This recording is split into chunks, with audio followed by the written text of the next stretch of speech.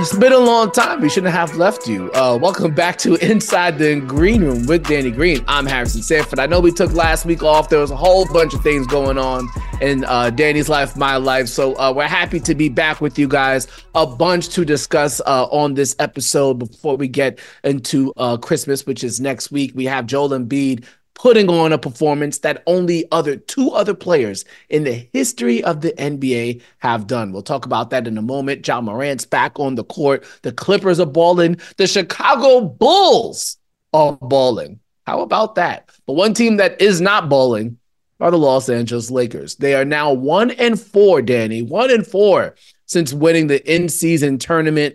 And to the point, it got so bad last night that Doc Rivers, of all people, was trending on social media. What is the issue with the Los Angeles Lakers ever since winning that IST? And do you believe that there even is an issue, or is it just something that just happens in the 82-game season?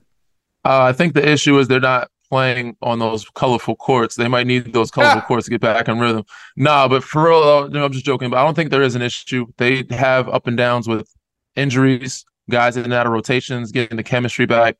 For some reason, they're locking in. There's obviously trade rumors. There's always going to be trade rumors when you're playing for the Los Angeles Lakers, especially alongside LeBron James. So I don't know how D'Angelo Russell's handling that, and also Darvin Ham. But there's been a lot of ups and downs, and some injuries within. AD has been playing pretty well, but he also had a couple ankle tweaks that happened. Guys took some rest games. Bron took a rest game. I think AD took a rest game in that San Antonio situation where they played them back to back and they dropped one, which they shouldn't have. But I don't think there is an issue. I think there just might be mental fatigue, which shouldn't be happening at this point in the season. When you lock in that much for another tournament and you win and you celebrate that, I think it kind of gets you or allow a team to let their guard down and kind of just be at ease and coast for a part of the season that they shouldn't be coasting in. Yeah, I'm going to be curious to see what the energy is like going forward, or what the records are going to be like for teams that played in the IST. Like the Lakers made it known that they were trying to win the IST. They put some value on it. LeBron went ahead and promised some of those guys who were on two-way contracts, rookie-year contracts, that he was going to get them that win, that earned them that cash pot. It is an interesting thing to kind of look at, because you don't know where the intensity level is going to be after achieving a goal like that. So I'm not too worried about them, but I am a little bit worried about in terms of just the structure of the team. And I'll get to that in just a moment. But there's a lot of controversy, Danny, about the Lakers actually putting up a banner for the IST. So they celebrated it with it went up in the rafters. It definitely looks different than the championship banners for sure. So it's not a championship banner like we would normally associate with crypto.com/Staples Center. Your thoughts on them actually putting up the banner? I was more shocked than anything. I don't look at it as anything bad or good. I think it's starting a trend, because I think most other teams would put up an in-season tournament banner.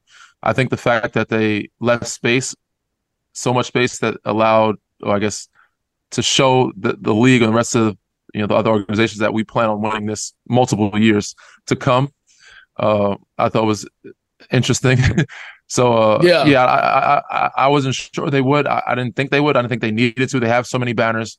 They've been very good for a long time. They've been spoiled. The fans have been spoiled.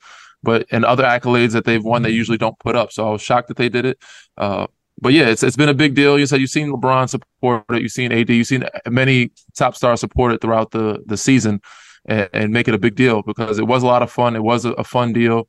They want to get the fans on board. And Adam Silver did a great job of making the scheduling and making it a real thing, and letting people know and understand when the games are being played by changing the colors of the court. So I think it's more so teams, organizations, the league, and everybody else buying in to making this a big deal and making our league a big deal. You know what I'm saying? And making this part of the season a big deal, so that people don't just watch football and kind of leave basketball to the side until football's done. But we have a reason now to watch basketball, because this is a big deal too. Obviously people that like to gamble, but the teams that are playing and the coaches and the organizations that are involved. So I think it's a smart idea. It's a smart thing. I think to take it seriously. It's a chess move, in my opinion. Yeah, I don't mind it at all. And obviously, if the Lakers put up the banner, then every other team that follows them should be putting up a banner because they For set a sure. standard. If the Lakers feel comfortable enough putting it up, then every other team should. And I don't blame the Lakers because, again, like you mentioned, Adam Silver's trying to emphasize how important this is. So even if the Lakers didn't want to, it might have come down from the NBA like, hey, can you put this up? Because it will signify to the rest of the league that this tournament does mean something. So I'm not against them for doing it, even though, yes, it does seem a bit odd. And I am happy, though, that it does seem like it'll just be one banner that they'll just add on to. And you can't have a situation where you're putting up new banners every year for every time they win. You can't be making space for all that. That's kind of out. That is out of pocket. That would be outrageous. But yeah, you could put the years up. That's all you need to do. So they did it a Yeah. smart way. Chess Yeah, move. just It's a like chess move. just like if you were in like just like high school basketball, you don't put up a banner for every district tournament you win, but you can Yeah, add on to the district tournament every year that you win. It makes sense. What also apparently makes sense as well is that it's not just the Lakers who played bad after the in-season tournament, also the Indiana Pacers, Danny. Pacers. Yeah, Since then, they've only got two wins, 131 and 123 over the Detroit Pistons, 144 to 113 over the Hornets, but losses to Milwaukee, Washington, Minnesota, and the Clippers. So they're 2-4 since the in-season tournament. It's going to be something to watch out for going forward, how teams respond to making it that far in Vegas, and then coincidentally what they do in the regular, quote unquote, regular season games. for sure. But those other losses are acceptable. Those were tough losses. For sure. But the Washington one, I don't think was acceptable for them. But Milwaukee's a good team. Minnesota's a very good team, and so the Clippers, they're on a roll. So losing those games, and you were shorthanded with Tyrese Halliburton being out for a couple of those games. So that's understandable, but you can't drop that Washington game. But Nope. it's just showing you the lock-in factor, the mental fatigue, or the letdown, or the coasting, cruising phase of it is kind of setting in after playing an in-season tournament championship game.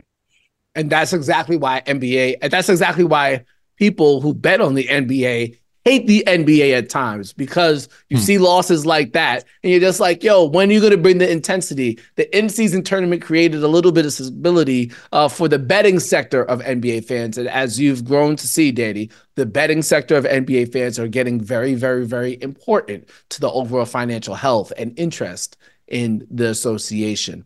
All right, let's continue it going here with this opening segment. And I wanted to talk about Anthony Edwards. And if you guys haven't seen it, he got into a bit of a controversy earlier this week where he had to issue an apology for some insensitive comments that he made in a private conversation, reportedly with a woman that he had been dating and potentially about to have a child with. The comments related to the couple of them deciding if there should be an abortion or not.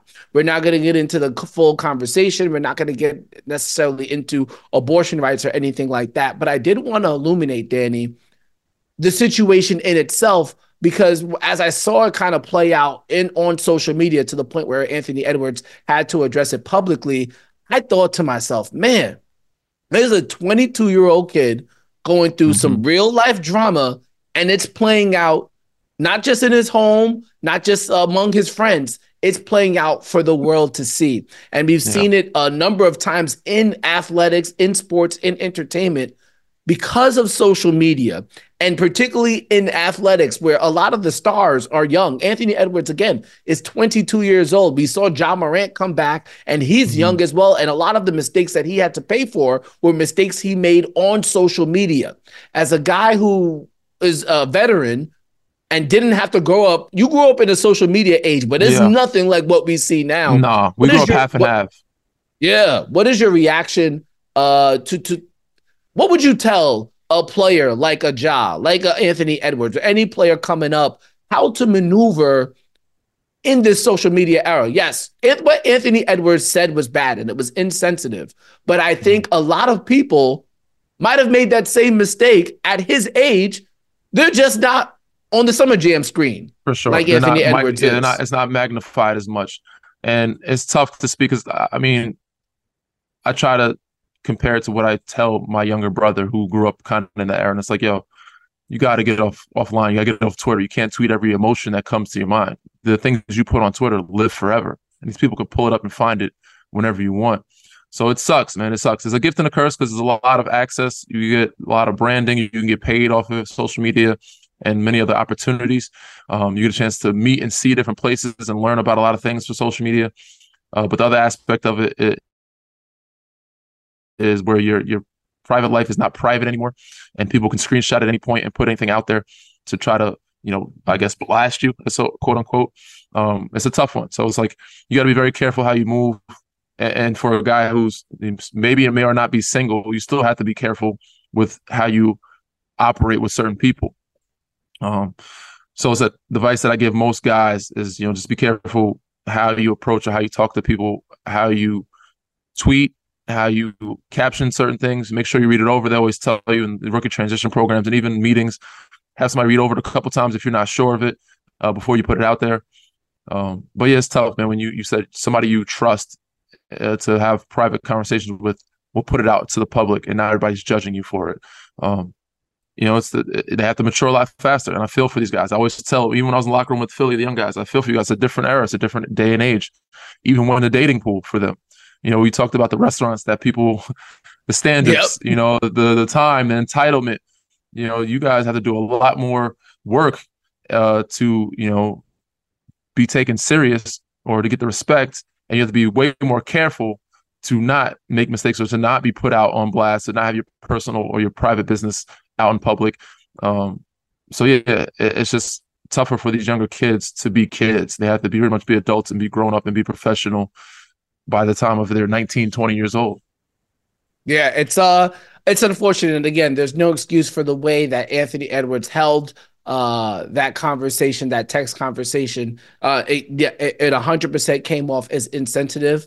But those are real conversations that real people have across the country. It just wasn't handled in a sensitive manner. And two, because of his age, it just seems like he would have probably, one would assume that if he was a bit older, a bit more mature, he would have handled that better. We just, in this day and age, though, he's just not offered that benefit of a doubt because it's already on social media. And of course, social media is going to take something and they're going to make it 5 times bigger than what it is. It's just the reality of the world that we live in. So it's just 100% unfortunate. It sucks that he has to learn through this way. His mistakes have to be put on blast, and this is how this is how he grows up and matures and learns how to handle his situations in the future by getting embarrassed publicly. So I can imagine me at 22, the things that I was saying leak out that I wasn't supposed to leak out through the media, just me being dumb, being a young kid rambling, would get me in trouble when I was in college. Luckily, I had a couple years to go through that, and social media wasn't that big back then. That I wouldn't get embarrassed, stay locally or within my locker room. Couldn't imagine getting that type of heat or that type of judgment throughout the whole, basketball world or the country. Yeah, it's tough. It's tough. So yeah, I understand too. Like to your point, social media does give a lot. Like I'm sure Anthony Edwards has a deal with Adidas because he has a large Instagram following. I'm sure he can have other deals with other companies because of social media and the following that he has. But it also, again, can be a curse. It could be leveraged against you. So I am going to offer him a little bit of grace. But he's got to tighten up. Point blank. Period.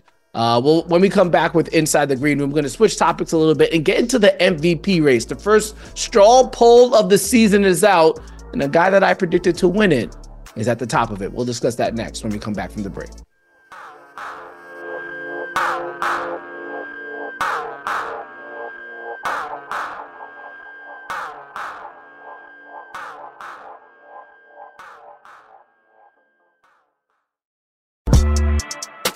And we're back inside the green room. Harrison Sanford, Danny Green. You guys already know the vibes, and you already know just how damn good Joel Embiid is. Wednesday night, 51 points and 10 rebounds against the Minnesota Timberwolves. One more time, 51 points and 10 rebounds against the number 1 rated defense in the NBA in the Minnesota Timberwolves. Oh, yes.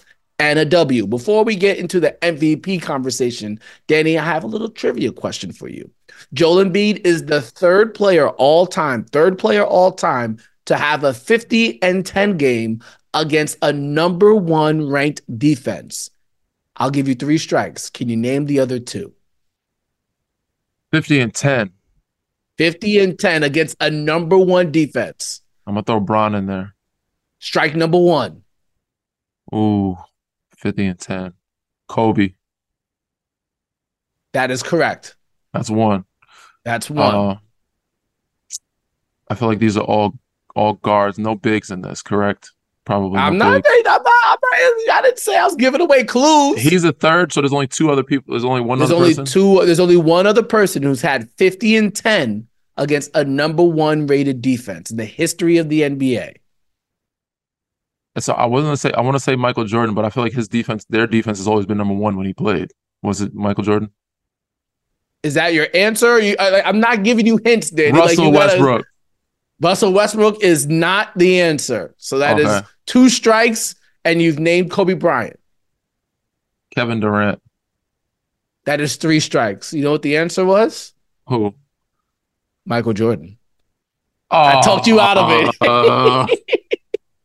The only thing I didn't want to put Mike in was because their defense was always the top defense in the league. And I'm like, you can't have 50 against yourself. So it's like, who else was he playing at? Michael Jordan's a safe. What other team could have had the number one defense? That was your thought. Exactly. What other team besides Chicago would have number 1 defense? So it's like, but Mike's done every record possible. So that's why I thought it was a safe go. But yeah, that's fair. That's fair. Nonetheless, lost the quiz. Maybe we'll have another trivia in the year of 2024. Oh, I guess we have one more episode before 2024 hits. So maybe we'll come back with another trivia question for the next one. All right. So again, Joel Embiid, 50-10 last night. Now, what I really liked about his approach last night, and Danny, if you've seen it up close in person yet, there are certain games when Joel Embiid knows the best mode of attack is to get the other big man in foul trouble. And that's exactly what he did last night. He targeted Rudy Gobert. Rudy Gobert picked up 2 quick fouls in the first quarter. He targeted Karl-Anthony Towns. So that by the end of the game, when he was really doing his damage, it was against Kyle Anderson. It was against Naz Reid, guys who are not equipped to guard him in the post. So a big shout out to him. And I've always thought that he was going to win MVP. Not just because James Harden is no longer in town, which means he has to carry a stronger workload, but because Nick Nurse is his head coach. And as I've said before on this pod, Joel Embiid's lowest points per game in his career came against the Toronto Raptors. That was the team that guarded him the best throughout the entirety of his career by the stats, at least. And I thought Nick Nurse being with him can help him see the game or see the floor a bit better. My question to you, Danny, as we start the pick and roll, would you take Joel Embiid or the field to win MVP? Assuming health, obviously. Assuming health across the board. I'm assuming health. The way he's been playing, man, the way he's been balling, I'm taking Joel Embiid. Instead, the way Nick Nurse has been coaching him, allowing him to be free and allowing him to also, I don't know if you noticed, but the last couple games, he's been bringing the ball up and playing some point guard. He's been playing point center. So not only is he attacking the big from the top of the key on one-on-one, he's able to find guys on the wing to make that kick. So they can't double him from there. If they do double, it's easier for him to find open man. In the post, it's a lot harder for him to make those plays and passes. When you're on the elbow, when you're in the middle of the floor, it's easy to find or pick apart a double team. So him and Tyrese, a 2-game. And the way Tyrese has been playing is opening up the floor for him as well. But, I'm definitely picking Joel. The way he's been playing at a high level against the free throw line. And more impressive to me is just how they focused and locked in and bounced back after a tough loss against Chicago, which they shouldn't have lost. No Zach LaVine. DeMar didn't play his best. But Kobe White and Vucevic was really, tough against them in Philly. They came out hot. So for them to drop that game and then come back against Minnesota, one of the top teams in the league, and he had more than enough motivation because he has no problems with Cat anymore. But that him and Cat had a situation way back in the past. And him and Rudy, him playing against those certain big men. Rudy's supposed to be the best defensive player in the league, the best defensive big.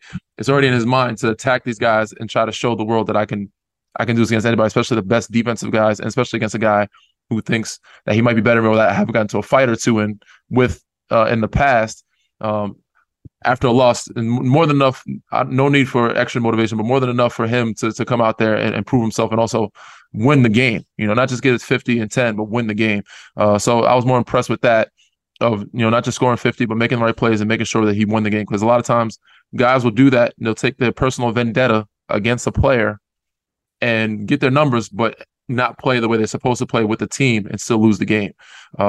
So yeah, it was a good bounce back game for Philly all around, and for him, a hell of a win, a hell of a game, and just another reason for people to vote for him for the MVP candidate. Yeah, I don't think anybody else is going to come close to him. I think a Shai Gilgeous-Alexander could come close, especially if OKC stays in that top 3 in the Western Conference.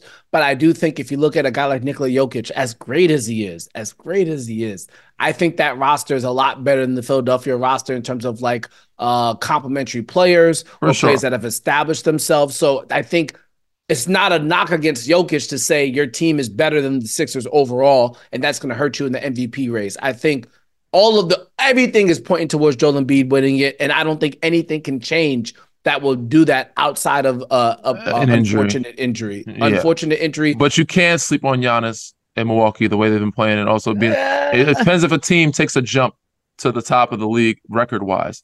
And if Denver does it, if Milwaukee does it, then you have to put them in the conversation. Jokic's numbers are down from last year. He had a couple rough games, a couple bad shooting nights. Oh yeah, he did. But you just can't count them out just yet, because you just never know how their team might start clicking and get hot and get fire. And if they're number one team in the league, or West or East, with Denver and Milwaukee, they're gonna put Giannis and Jokic in that conversation. Yeah, that's for sure. Speaking of MVPs, Ja Morant looked like one coming back in his first game in action earlier this week. After serving his 25-game suspension, he had 34 points in his return game, a spin cycle floater over the big to make it a 115-113 win over the Pelicans. A buzzer beater is a heck of a way to return to action. Man. And on the other side, Danny, Draymond Green, now he's serving his suspension. It's an indefinite suspension, and according to Shams Charania, he has now begun counseling, and we could see him out for at least 3 weeks, if not longer. Kind of crazy to see how the tables have kind of turned there, and where that situation is in Golden State as it pertains to Draymond Green. I'll ask you a question, because these two teams seen as a rivalry, and you could very well see Memphis in the play-in if they continue if they play well, especially with Marcus Smart potentially coming back later this week. And Golden State obviously could be in the play-in as well. If you put those two teams together in a play-in, win or go home. Remember, this happened already. Who do you think wins? Remember, it happened, I think, 3 years ago? 2 or 3? Yes. 3 years ago. Grizzlies took on the Warriors in a play-in scenario. It could very well happen again, considering how poor these teams have played for the majority of the season. Who would win?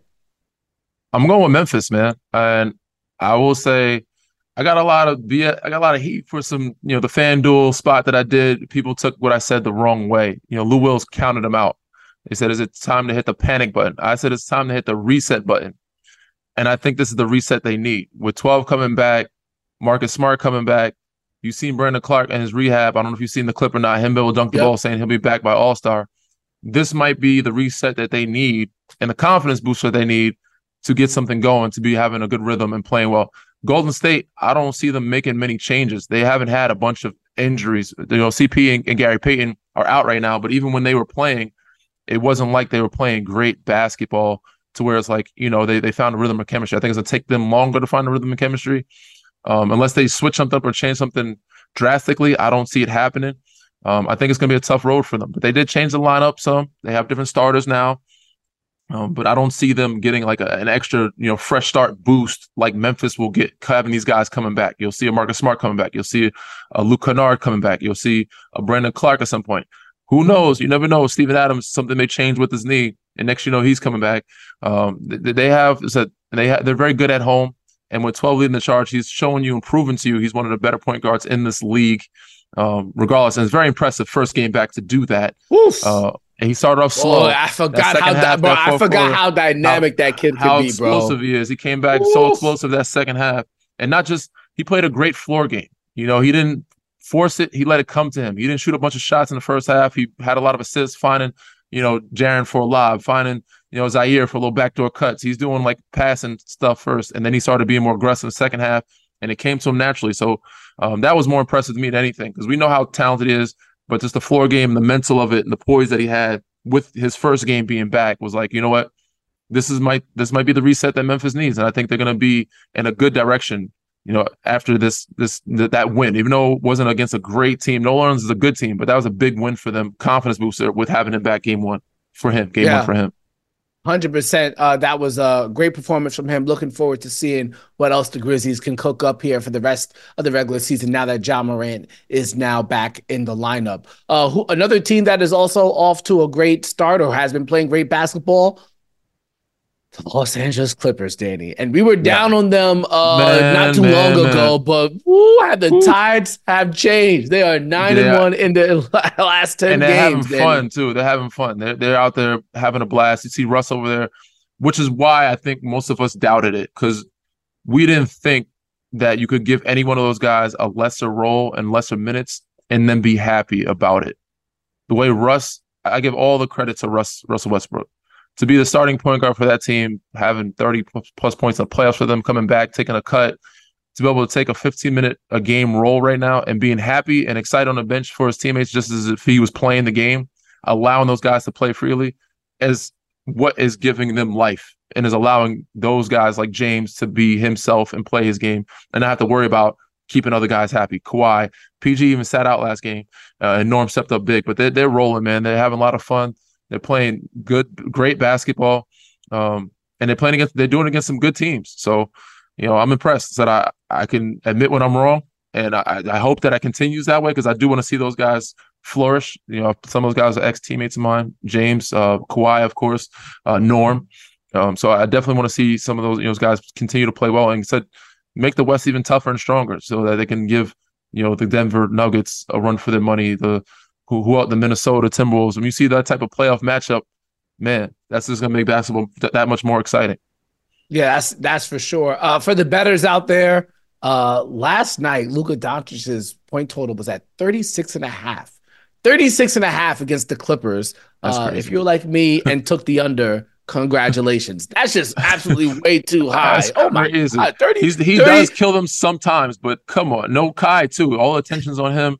That's a tough number for him to get with not another.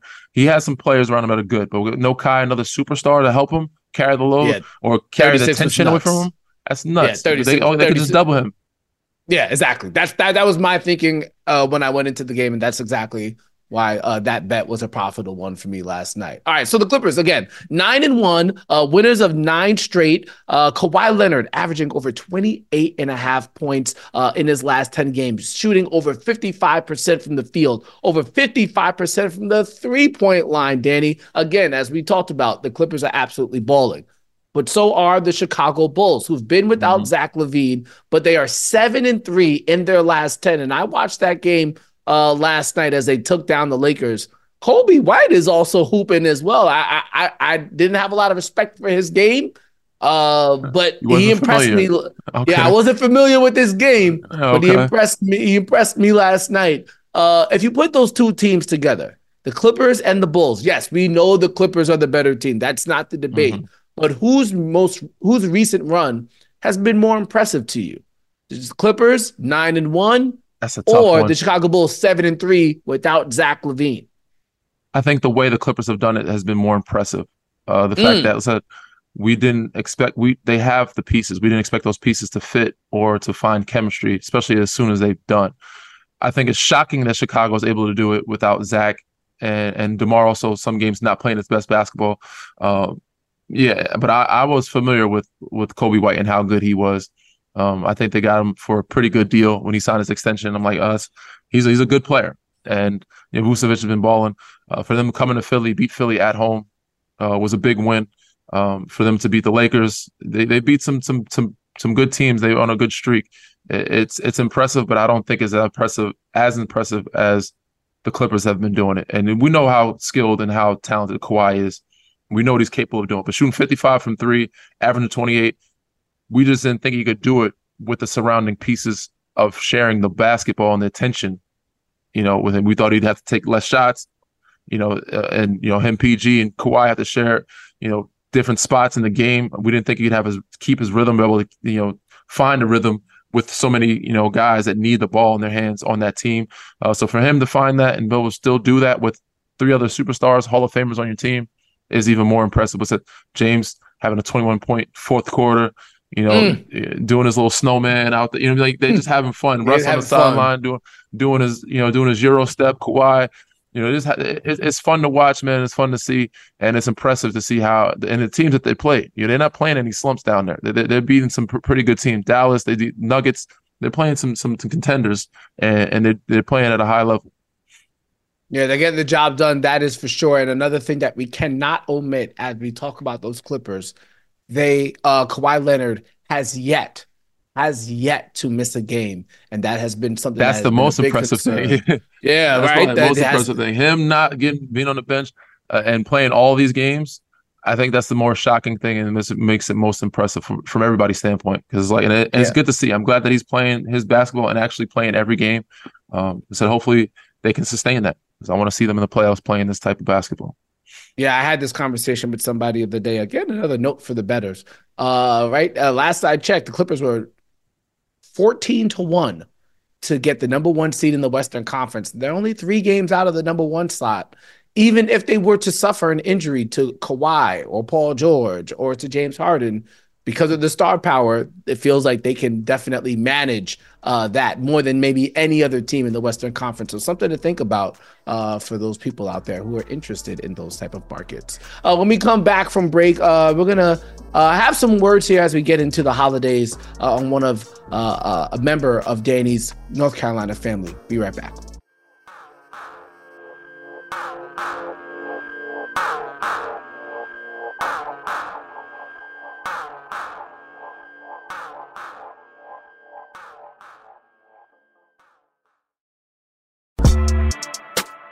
Welcome back to Inside the Green Room. Harrison Sanford, joined by Danny Green. As we head to the end of this episode, wanted to give Danny the forum here to talk about a member of the North Carolina family that has unfortunately passed away recently. That would be Eric Montross at the age of 52, suffering from cancer. He won the 1993 NCAA title as a member of the Tar Heels, was a former top 10 pick in the 1994 draft. And as of this past March, was a radio analyst for Tar Heels games. But unfortunately, his passing has come here at a very early age of 52 due to cancer complications. It's unfortunate news any time of year, Danny, but to hear it at this age for Eric Montross, I'm sure the North Carolina family is in a somber mood because of it. Man, it's been a rough year. It's been a rough couple of years with the people that we've lost. They say they come in threes. This one was a tough one for the Carolina family, and I just want to send out my condolences to his family and everyone else from the Carolina family that's hurting from this loss. 52 years old. He was one of the greatest people. Not only was a great player, obviously he played in the league. He had done some great things at Carolina, but he's one of the greatest people that everybody has ever come across and to put on our uniform and our jersey. And every time I spoke to him, he always would tell me a story about how I made his son feel special during the Final Four and how much it meant to him. And he always held me in high regard because of it. And I always held him in high regard just because of how well he treated us players, when we would run his camp and things of that nature. But he's one of the best ones, man. One of the best humans that you would ever meet. And, I'm really, it's hard to fathom, what they're going through. His family, his kids. I think his daughter had just graduated the past Saturday, and he had passed on Sunday. So yeah, I don't know how to put it into words to describe how great he was, but he's the reason why I came forth to give my endowment to Carolina. Anything he came to me with was a great idea from Big E. If he wanted to do it, if he thought it was a good idea, everybody was on board because he just led the way. He paved the way for all of us to do a lot of things. But when it came to supporting Carolina and the Tar Heels and that wearing that Carolina blue jersey and bleeding Carolina blue, he was all about that. And he said he was the main reason why, not only because I wanted to get back to my school and leave a legacy behind, but he's the one that talked. And Coach Williams was one of the people, he would tell you back in the day, he would never ask his players for money. He never wanted us to give back any money. At some point, he did talk to Coach Smith about it because there was some recruiting tactics from other schools saying that, Carolina guys don't care about their program. They don't give back. So he wanted to make a point to change that. And Eric Montross led the way in making sure that, he made us all come together as a group and give back to the school that made us and, how we became adults, how we turned into men and also helped our careers. So yeah, Big E, he's going to be dearly missed. We called him Big Grits. He had so many different nicknames, but he was one of the greatest human beings that you'll ever come across. And for him to be gone this soon at 52 years old was a tough one for everybody to take on. So my condolences to the Montross family, my condolences to the Tar Heel family and everybody that was affected by this loss. And, we're going to keep continuing to keep his name alive and praying for those around him. Yep, my condolences. I'll add on to that. My condolences to the North Carolina family. Obviously, Eric will be remembered for his accomplishments on the court. His jersey, number 00, still will hang in the rafters, and it has been hanging in the rafters at the Dean Smith Center. And as Danny just alluded to there, he will definitely be remembered by those who are close to him or who have interacted with him. So once again, my condolences, and hopefully we won't have hopefully we can start to find more answers than problems when it comes to cancer research and things of that nature, because it hurts to hear anybody losing their life, but also losing their life at this age to something that has been plaguing this country for a very long time, unfortunately, in the form of cancer. So I think that's about all I could say there. Danny, anything else? Oh yes, I would like to wish everybody happy holidays and a happy new year. Hopefully we see him before the new year. Yeah, we'll probably see you guys before the new year, but if so, even still, hope you guys enjoy all of the holidays. Safe travels to wherever you may be going. Hopefully Santa treats you guys well, you and your families well, and we'll see you guys next time. Anything else, Danny? Read, rate, subscribe, review. You know how it is, man. Happy holidays. See you guys soon.